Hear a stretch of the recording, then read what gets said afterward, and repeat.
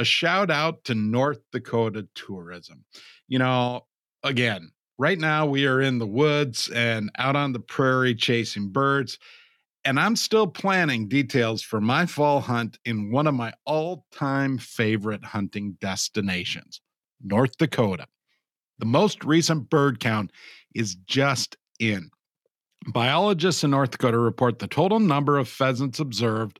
That number was 65 birds per 100 miles of roadway. That is up 61% from last year.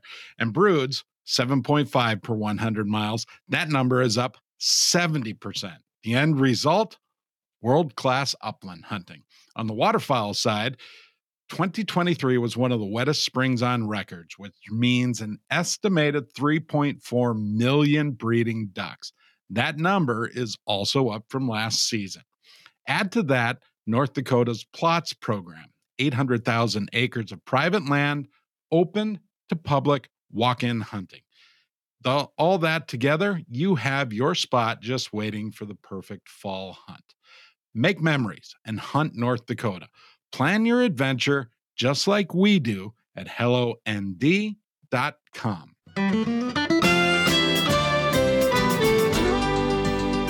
Hi, everybody. Welcome to the Minnesota Bound podcast, the stories behind the stories. I'm your host, Laura Scherer, for today. And our next guest is the Mystery Cave manager. Don Ryan works for the Minnesota DNR, actually at the Forestville Mystery Cave State Park. Don, welcome to the podcast. Thanks for having me. Well, I am so thrilled to have you on today because I personally have not had a chance to tour this grand mystery cave that is located in Preston, Minnesota. And some of our listeners may not even know of this mystery cave that exists. And it's, I saw online, it's over 13 miles long. So I have a lot of questions on about the cave, how it got here. I understand part of Minnesota was under the ocean at one point millions of years ago. So I guess let's start with, what is this cave and where is it located and how did it get there? Well, Mystery Cave is located, it's about 40 minutes south of Rochester in the beautiful Driftless area. Love it. And yeah, it's in Forestville Mystery Cave State Park, like you said, and the park protects about 3,600 acres, and including the longest cave in the state, and that's Mystery Cave, and it has 13 miles of passage. Wow. And how it got here is it's kind of a long story. There are a few key ingredients for creating some amazing places that are beneath our feet. So you need water, the right kind of rock, and lots of time. So wow. To understand how the cave got here, we have to go back in time, back about 450 million years ago, during a period of time called the Ordovician period. During that time, Minnesota was covered by a shallow sea, and Minnesota was also located closer to the equator, so it was tropical then. Fascinating. But isn't that cool? You don't think of Minnesota as being tropical or having a beach, but yes, at one Certainly time don't. it was. But in that sea, there were animals. There were crinoids. Crinoids can be described as upside down starfish with stems. There were also cephalopods. Cephalopods of today are squid and octopus, soft-bodied animals. But back then, the cephalopod, or Orthoceras is what it was called, had a long conical shell, similar to, I'd say it looked kind of like an ice cream cone. And it grew over 6 feet long. Wow. And there were coral reefs. And when these animals died, their shells drifted to the bottom of the sea and were covered with sediments and gradually compressed into developing layers of limestone, sandstone, and shale. And so if you look at the walls in the upper levels of Mystery Cave, you will see these interchanging layers of what is called the Dubuque limestone.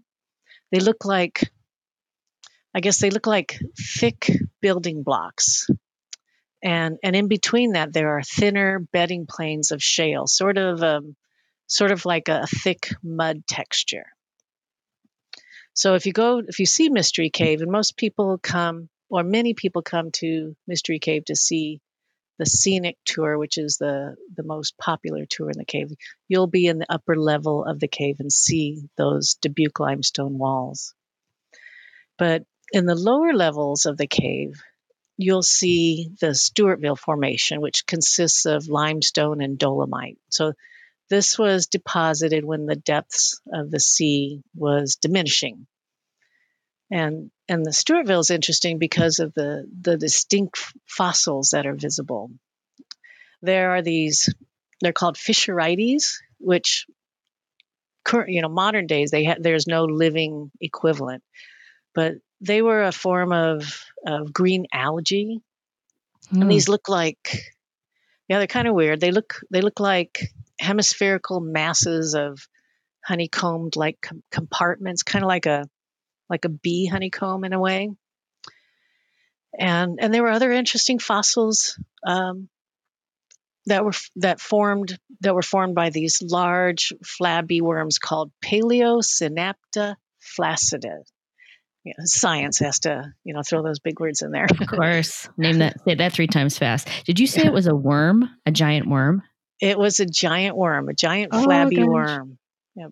There wasn't a lot of oxygen in the sea at that time, and worms were the abundant animal that lived. And they were present in the late Ordovician Stewartville mud, and they left many sediment-filled burrows that were eventually dolomitized or crystallized. And so the worm itself is rarely present. You can't see the worm, but the burrows are a dominant feature in the rock, and they stick out like fingers. Cavers call it cave Velcro because when you're caving, these worm burrows pull on all your cave gear, and it's hard to travel through. But wow, these are the rock that Mystery Cave is developed in. I'm sorry? How big are the burrows? Like if you were to give a visual of how big this worm was, are we talking like 6 inches in diameter? Are they 12 inches in diameter? They're varying in width, but from maybe 1/8 to 1/2 an inch. But they can be very long. And as they start to wear away, long about maybe the length of a cigar, I guess would be something to imagine. But as they start to wear away, the tubes wear away, just leaving finger-like protrusions sticking out of the rock. Fascinating.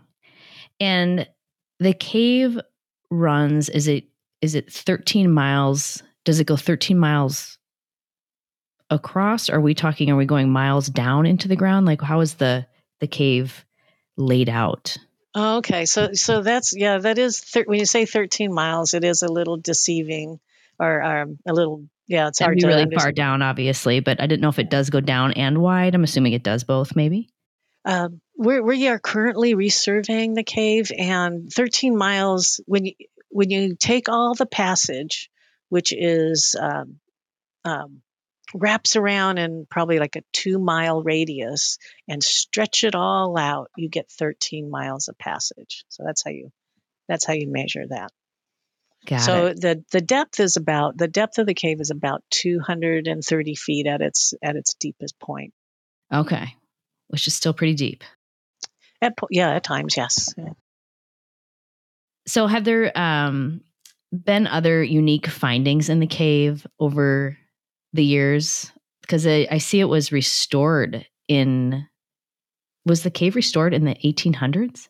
Is that what I'm reading?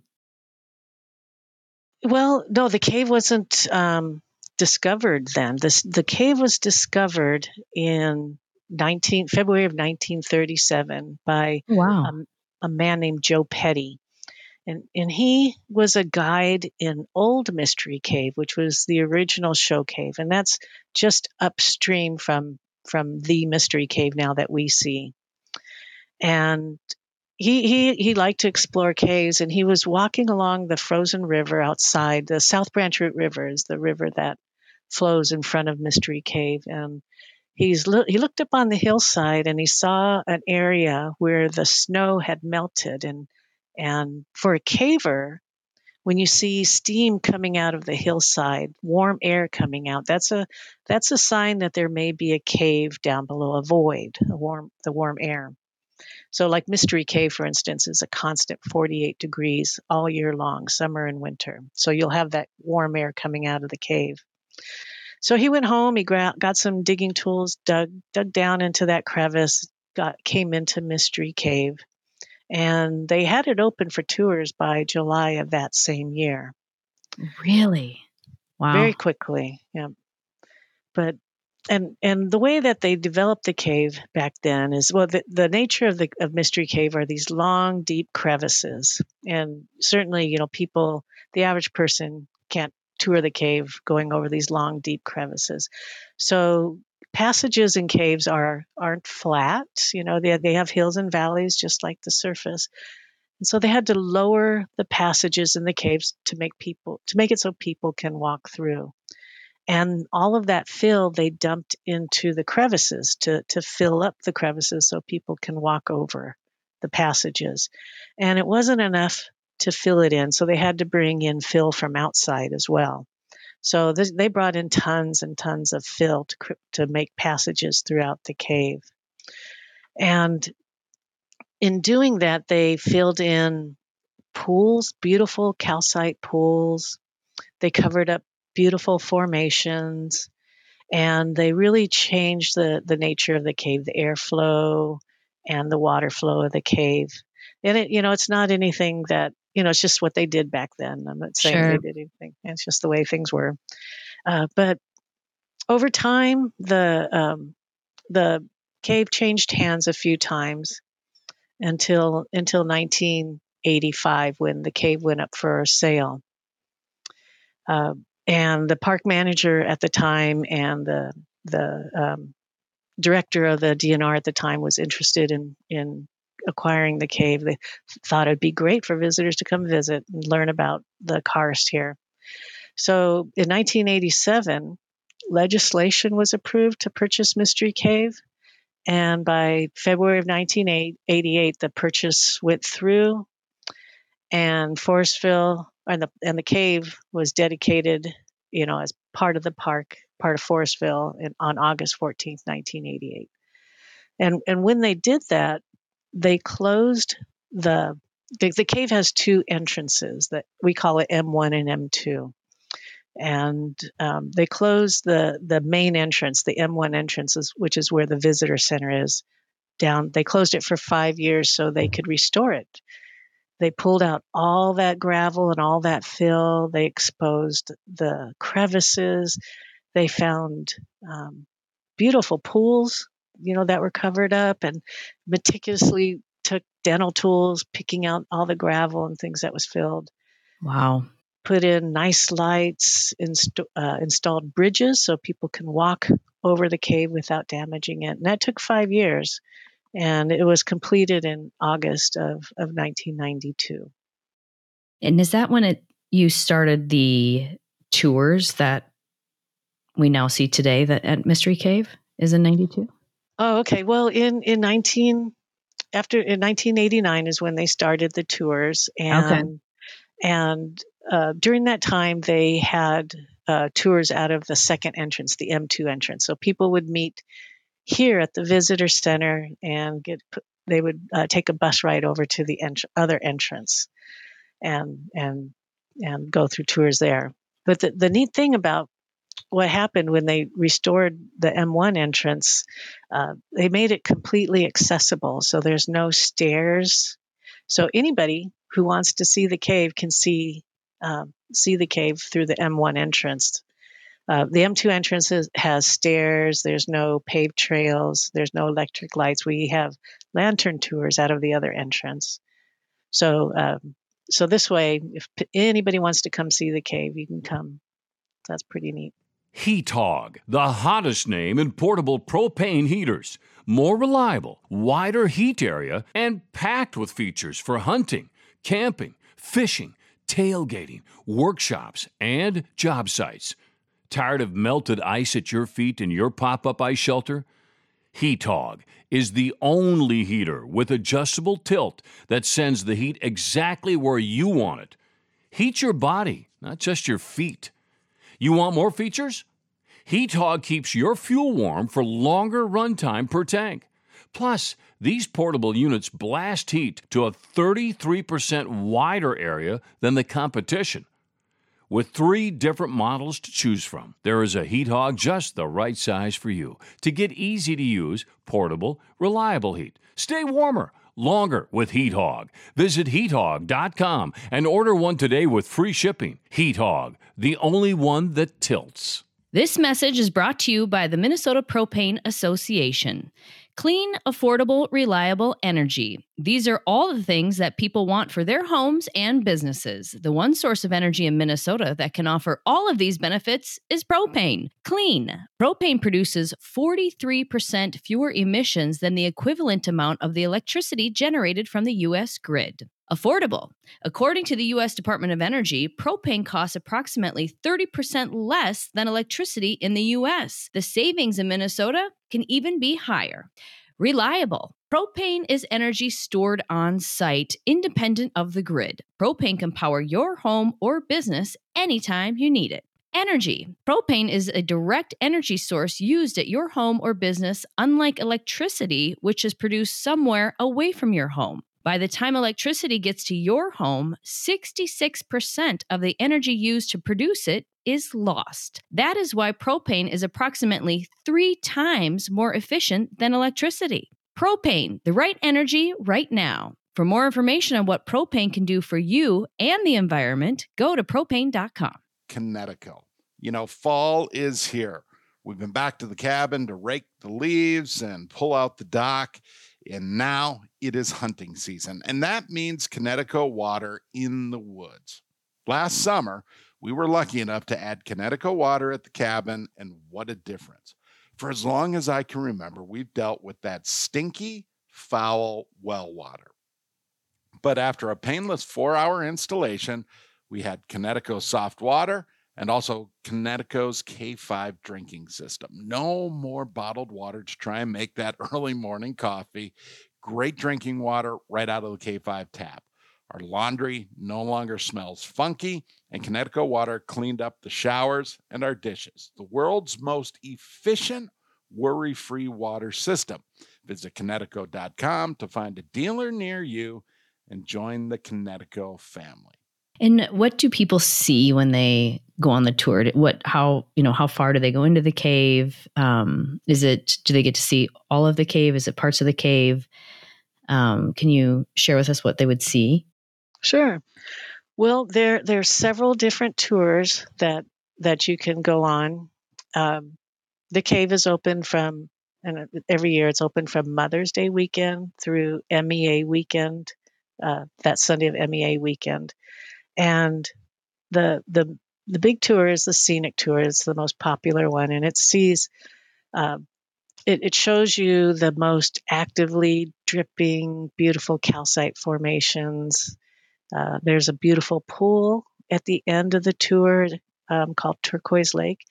If you have your annual park permit on your windshield, you look at it, that's Turquoise Lake. They're using Turquoise Lake this year for the permit. So hopefully you have it. Yes.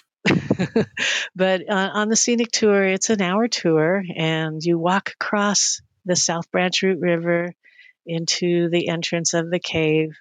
And it's a paved trail with low lighting that really accents the cave with shadows and highlights cave formations and water that's dripping. And in the cave, you'll go through several different passages. The dome room, which has this 3-foot cephalopod in the ceiling, cephalopod fossil that you get to see. Lots of stalactites and stalagmites. And then you cross Frozen Falls, which is this beautiful cave formation, calcite that's just dripping down the wall. And there's a big crack in the ceiling where water comes down like a shower into the pool, and there's a bridge that you cross to get over this. And then the tour ends at Turquoise Lake, which is a beautiful, dramatic turquoise colored pool in the cave. There's also other tours out of the second entrance, and we have hour-long lantern tours and 2-hour-long geology tours. And those are the cave on that side is older and it's not as active, but that's where you get to walk down, and it has these beautiful, tall, sinuous passages, and that's where you see the Stewartville. And there's a bridge that you walk over a place called Blue Lake, which has these dramatic raft cones poking out of the lake, which are really interesting.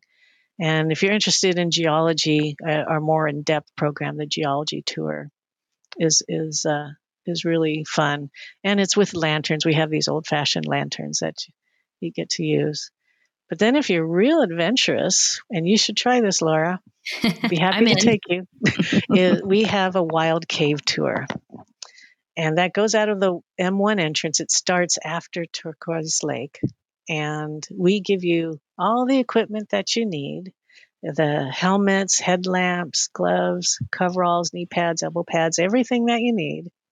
And we'll take you off trail, and you get to crawl through parts of the cave that most people don't get a chance to see. And it's a 4-hour tour, and it can be a little strenuous, but it's a lot of fun. And you crawl back, it's about 2 miles back, and it's stoop walking as well. It stops at a place called Big Fork that has it's a big walking passage. It's probably 20 feet high, maybe 15 feet wide, that has these beautiful white calcite formations all over the room. Incredible. And then we bring you back. So it's a lot of fun. That actually sounds right up my alley. I love the off the beaten path adventures, and specifically when you're with an expert who hopefully knows the cave inside and out to get you back out. We haven't lost anybody yet. So.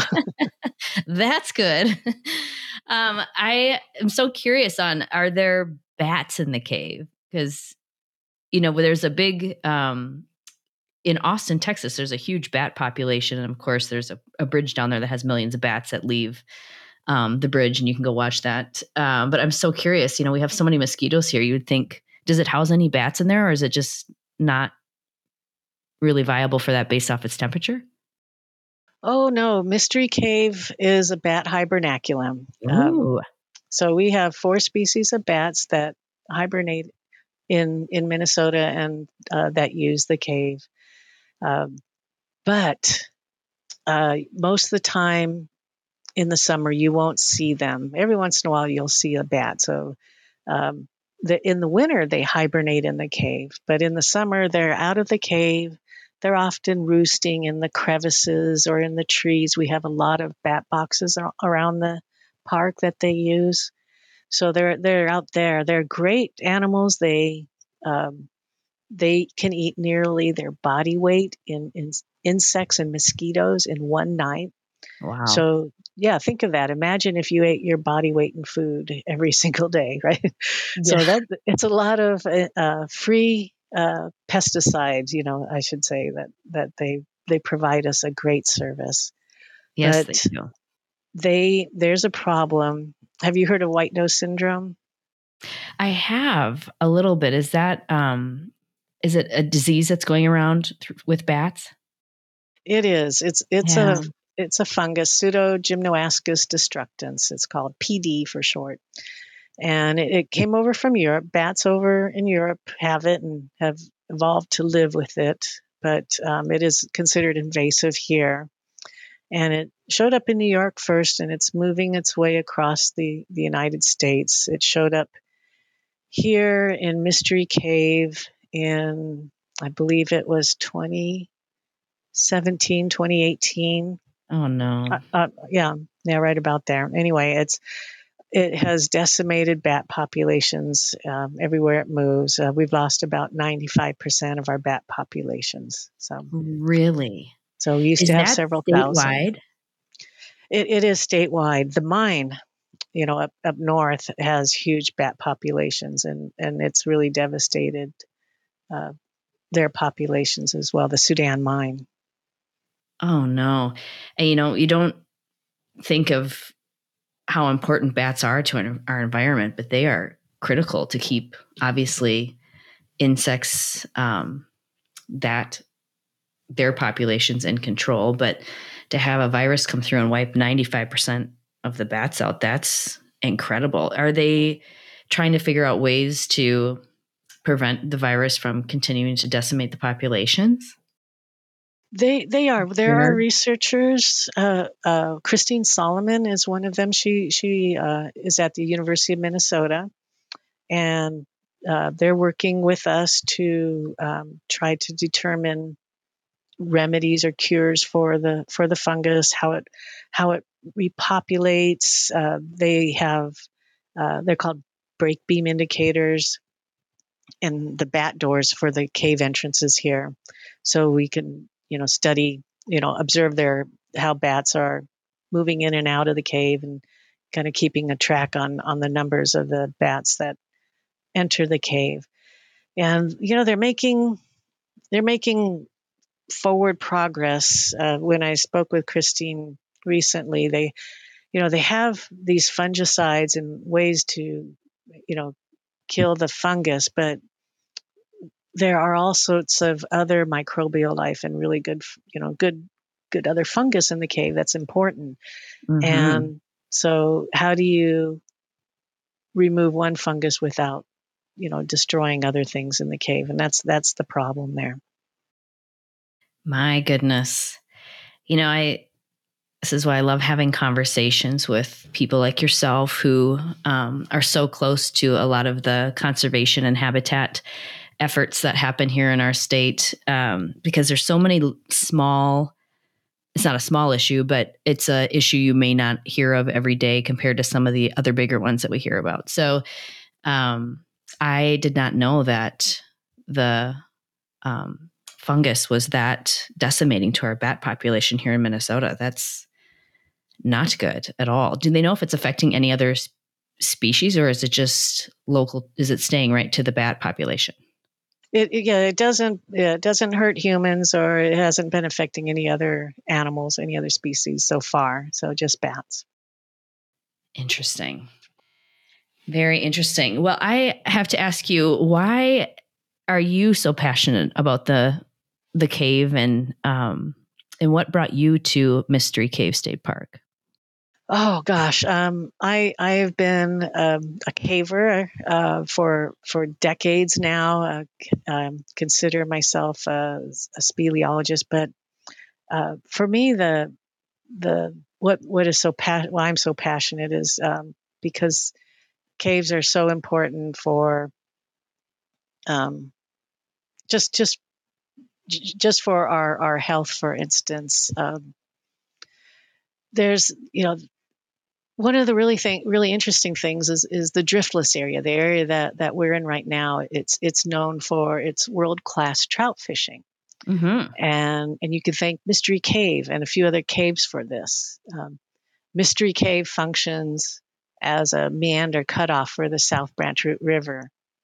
The surface river water, it drains underground through parts of Mystery Cave, shortcutting the longer surface course of the river. And during periods of low river levels, typically in the summer, and especially this year because of the drought, the surface water gradually diminishes noticeably in front of the cave entrance or very close by. So it's pretty interesting to see the river flowing down the riverbed and taking a turn into a crack and just totally disappearing.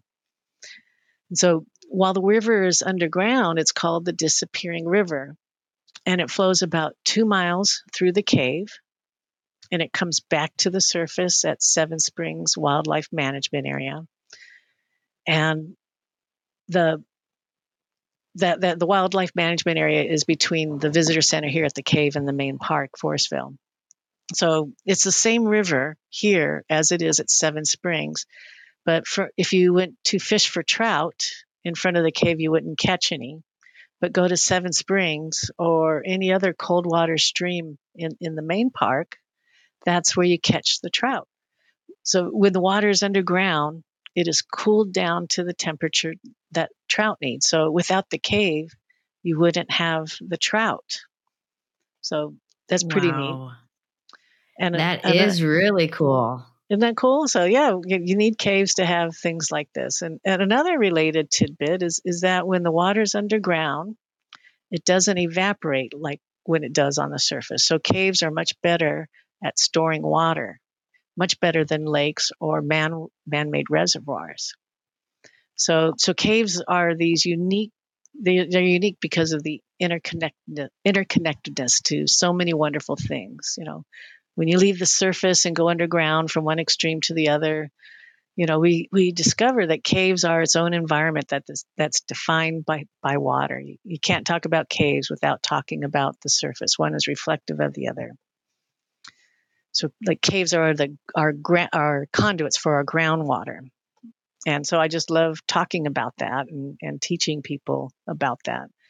So we like, for instance, when you think about caves as conduits for our groundwater, this can create problems. The rock here in this area is like Swiss cheese. It's full of cracks.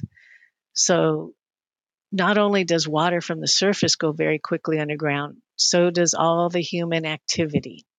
Pollutants go underground and enter our groundwater quickly. So water quality in this area could be an issue. So one of the interesting things is when I moved here to Fillmore County a few years ago, and I registered my Jeep and I got that license plate that says Land of 10,000 Lakes. And I'm looking around, where are all these lakes? And I learned that there's no natural lakes here in Fillmore County, but Fillmore County is the land of 10,000 sinkholes. So maybe that gives you an idea where all the water is. It's underground. So interesting. I did not know that. Isn't that crazy? There's that many sinkholes. This is so fascinating. Our state has so many interesting aspects to it, just depending on where you are, obviously regionally within the state. But Bluff Country or Southeast Minnesota is fascinating to me. I had the chance to actually do some fossil hunting down there, which was my first experience of understanding that Minnesota was under the sea. And I found some cephalopods.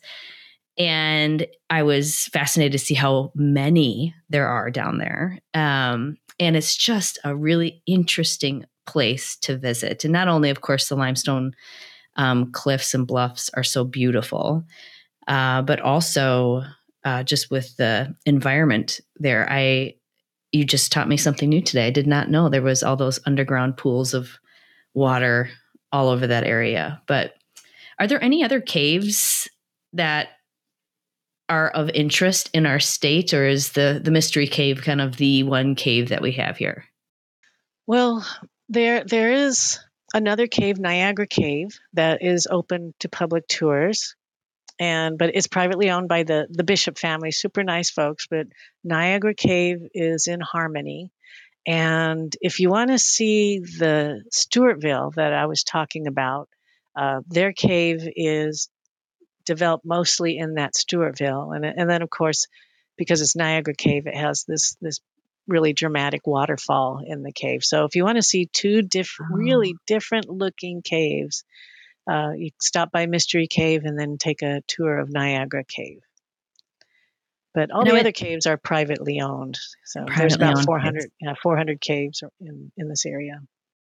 Wow. Well, I guess we have, it was Mr. Petty that discovered this cave, right? Do we have him to thank for, he must have sold it. You said somebody sold it to the state in the 80s. So who was that you said sold the cave to and gave it back to the state? Clarence Prohaska, or yes. Clarence and Donald Prohaska. Yeah. Well, thank you, Clarence and Donna, for opening up the cave to the public and letting people learn about how cool caves are. And I I also learned the new word today, caver. I didn't realize that if someone who is a cave enthusiast, they are called a caver, which is really cool. And I am so curious on how one becomes a caver, because I'm assuming just like if you want to become a rock climber or a scuba diver, you just don't jump right into it. There's definitely a learning curve for safety. Like I'm assuming you just don't walk into any cave because you have no idea, there's crevasses and everything else. So, how do you become a caver? If people are interested in learning more about caves, you just start with a tour here. Well, that is a good way. If going on a regular walking tour really piques your interest, you could try a wild cave tour. And if for some people it's not good for some people, but if that really doing that, you really get the cave bug. The cave bug bites you. There is an organization. It's called the National Speleological Society, and it's a nationwide organization that promotes the study, the exploration, and recreational caving as well.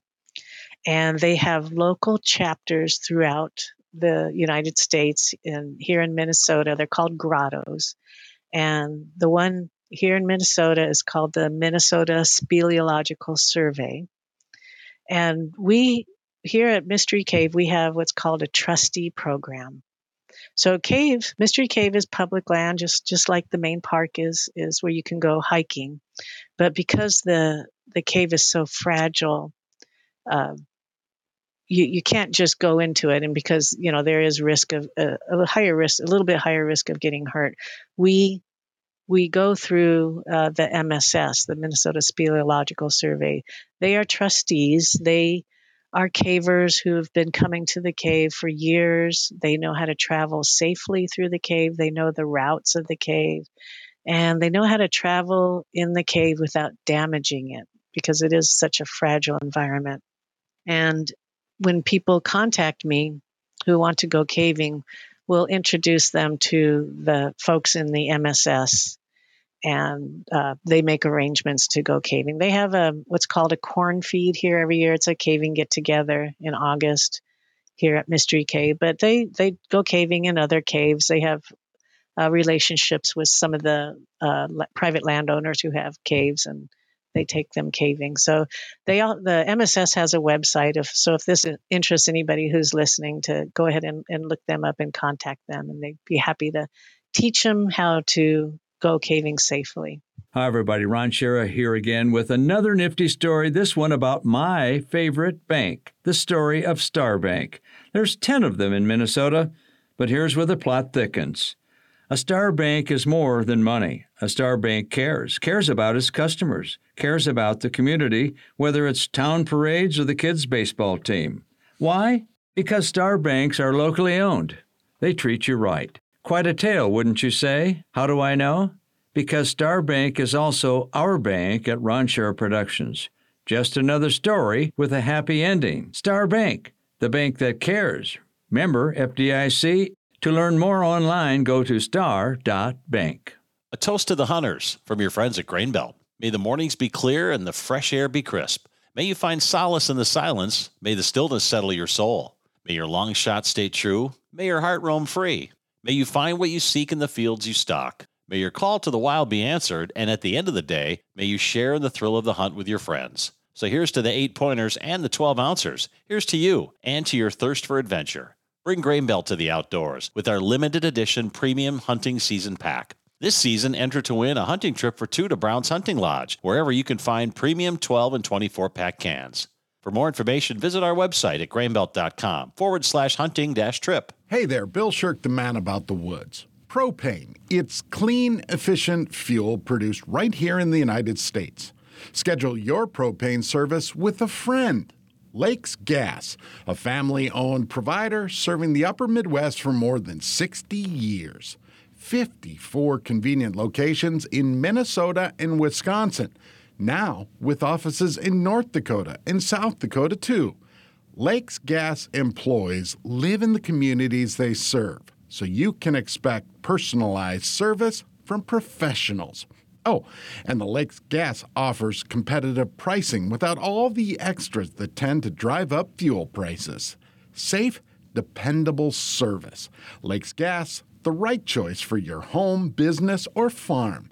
Visit lakesgas.com and join the family. So I assume you've probably have explored many caves. Is there a cave within our United States that is your favorite, besides, of course, Mystery Cave State Park?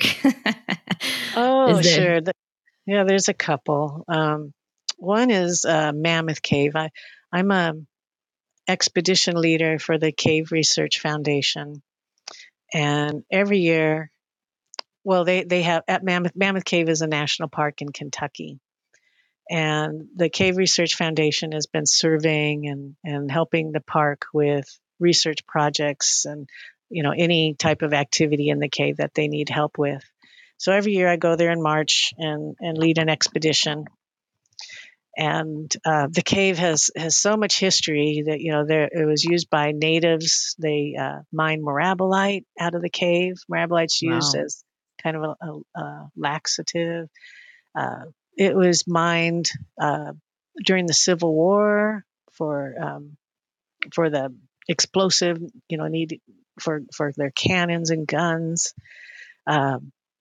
There was a doctor who owned it at one time, and he studied tuberculosis, and he thought the cold, damp air would help his patients, and he built these tuberculosis huts in the cave, and Wow. it didn't work. And the really neat thing about it is this man named Stephen Bishop, who was a slave at the time. The doctor owned him, and he drew a very detailed map of the known part of Mystery Cave. He was the one. He did a lot of exploring, and it's interesting because here I am in my caving equipment with my coveralls and knee pads and electric lights on my helmet and everything, and we're way in the cave, and I'll look up and I'll see Stephen Bishop's signature, etched in black soot on the wall, and just wonder how someone from the 1800s was able to get as far Wow. back. But there's all this history at Mammoth Cave, so it's a national park, so visitors can go see that too. Now that is cool. Yeah, that's got to be the interesting thing about going cave exploring, is some of the mystery, of course, of how people, as you had said, back in the 1800s, how did they get back there? How did they find their way around? Just the bravery of some of that, as well, to be some of the first explorers in those places, because obviously it can be, I'm assuming, rather dangerous. That is really, I just looked it up, Mammoth Cave. It's in Kentucky. Very cool. I had the opportunity of touring my first cave, and I'm not a caver, but I do find rocks and the rock formations and all the history of how caves have gotten to where they are. I was in Morocco years ago. I studied abroad in Spain, and we took a boat over to Morocco for the day, and we toured the Cave of Hercules. And once you're in there, it's on the ocean, and you get into the cave and you look out, the edge of the cave going out to the ocean is in almost the exact form of the continent of Africa, and the cave is in Morocco. Oh, wow. So that was fascinating. And you can see that one online, and it's called the Cave of Hercules. But that was my first experience in a cave, which was pretty cool to see that firsthand when you look out to the ocean, and it looks like you're looking at the continent of Africa, like it was cut out perfectly in the rock. So that's also a mystery of how did the ocean do that so delicately. But well, that is very cool. And of course, there's a lot of other things to do around at the state park as well. As you'd mentioned, trout streams. I see there's horse camping there. And then there's historic Forestville, which is what was restored in the 1800s, was actually the village of Forestville. So what were they using Forestville for back in the 1800s? Oh, well, it was a settlement town. And the Megan family were the people that were settling it, using timber, growing crops, wheat. They had a mill there at one time. And, they leased property to some farmers in the area too. They had one of those like a company store and company housing, things like that there. And over time, the Megans eventually sold the park. And boy, my history on the main park isn't the best though. So, No, that's all right. I'm throwing a question out of left field at you. Yeah. But, eventually, you'll have to edit all that part. Eventually, No. in the 1960s, they ended up selling the park to the state, and over time, it's grown to over 3,600 acres. But what's left of the Megan house and the barn and a few other outbuildings is still there, and the old historic bridge as well. They just moved it. The bridge was failing, and for the last year, the bridge was closed to traffic, which kind of cut off, part of the park. You had to cross a river over stepping stones instead of the bridge, which was kind of hard for some people. But the county and the state are working together to get that remedied. And the old bridge was moved just yesterday, and the hope is that they'll have a footbridge across the river by this spring, so that'll return access to the historic site where they have tours of the old buildings there. So cool. Well, thank you, Dawn, for joining us on the Minnesota Bound podcast. You took us on a wonderful audio tour of the cave and what you can expect to see and do if you choose to visit. And if people wanted to learn more about the cave and when the tours start back up again, where would they find that information? We have a website. And if you just, let's see if I can pull it up here. The state has a website. And if you just, Google Forestville Mystery Cave State Park, you'll see our website that comes up. And there's links on our website that have tour information about the caves and how to buy tickets and other information there. Awesome. I will get the tour booked for this summer to come down and visit the cave and maybe do the wild cave tour. That actually sounds really fun. Do you have any plans of any other cave adventures for yourself in the future? Well, coming up? Just working at Mammoth Cave in March, and one real interesting thing, if you have time for this, is just recently we did an invertebrate inventory in the caves that we manage here. There's Mystery Cave, Old Mystery, and Cherry Grove. It's a scientific and natural area 5 miles from here. It has caves as well, and in that inventory, we were able to identify some new species of invertebrates that we believe are new species, but have definitely extended the known range of some animals, some millipedes and mites and spiders. That there's a spider, a Nesticus spider, that's never been identified here in Minnesota. And Really? so these animals, it's so cool. These animals are cave adapted. So to be cave adapted, most cave adapted animals have no eyes or reduced eyes. Mm-hmm. Their pigment is either very white or clear. You can see right through their skin and see their organs. And they often have very long appendages, like long legs and long antenna. And they live in these animals live in Mystery Cave and nowhere else in the world. And so that's what really gets me excited, and really makes Mystery Cave really unique. Wow. I'm now second guessing my Mystery Cave tour with the spider comment. They're tiny. They're tiny You're animals. getting fascinated by the spiders. I'm getting terrified by the spiders. Okay, I'm glad you said tiny, because when you were talking about the worms, I don't know if the spiders are still, as large as they were millions of years ago. But that is so unique when they find new species of, insects, mammals, animals, whatever. That's when I did a podcast with someone from the DNR who's an expert in dragonflies, and they are still finding new species of dragonflies today. And dragonflies, of course, were also prehistoric, and they used to be their bodies were as long as your arm, and their wingspan, I don't know if it was 6 feet wide, but they were huge back in the prehistoric times. So it's so cool, the work that you do and others that work in these fields when they find new species that we never even knew existed. So that's awesome.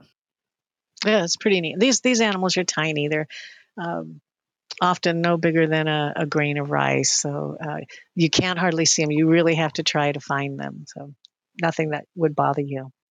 Very cool. No, and we should be tougher than that anyway. I was joking. I'm tough about a lot of things. It's just sometimes spiders. I'm like, I don't know. They move so fast. But no, I wouldn't let it deter me from doing the wild cave tour or any of that. I would still love to try that out. But well, thank you again for joining us on the Minnesota Bound podcast. You are a wealth of knowledge, and you have such a unique job and following your passion as a caver. I really enjoyed chatting with you today. Well, thank you, Laura. And let me know when you're ready to go caving, and I'll be happy to take you. I would love that. Thank you so much. Once again, thank you to our sponsors, Grain Belt, Kinetico, Heat Hog, Lakes Gas, Minnesota Propane, North Dakota Tourism, and Star Bank. Also, remember to introduce a kid to the great outdoors.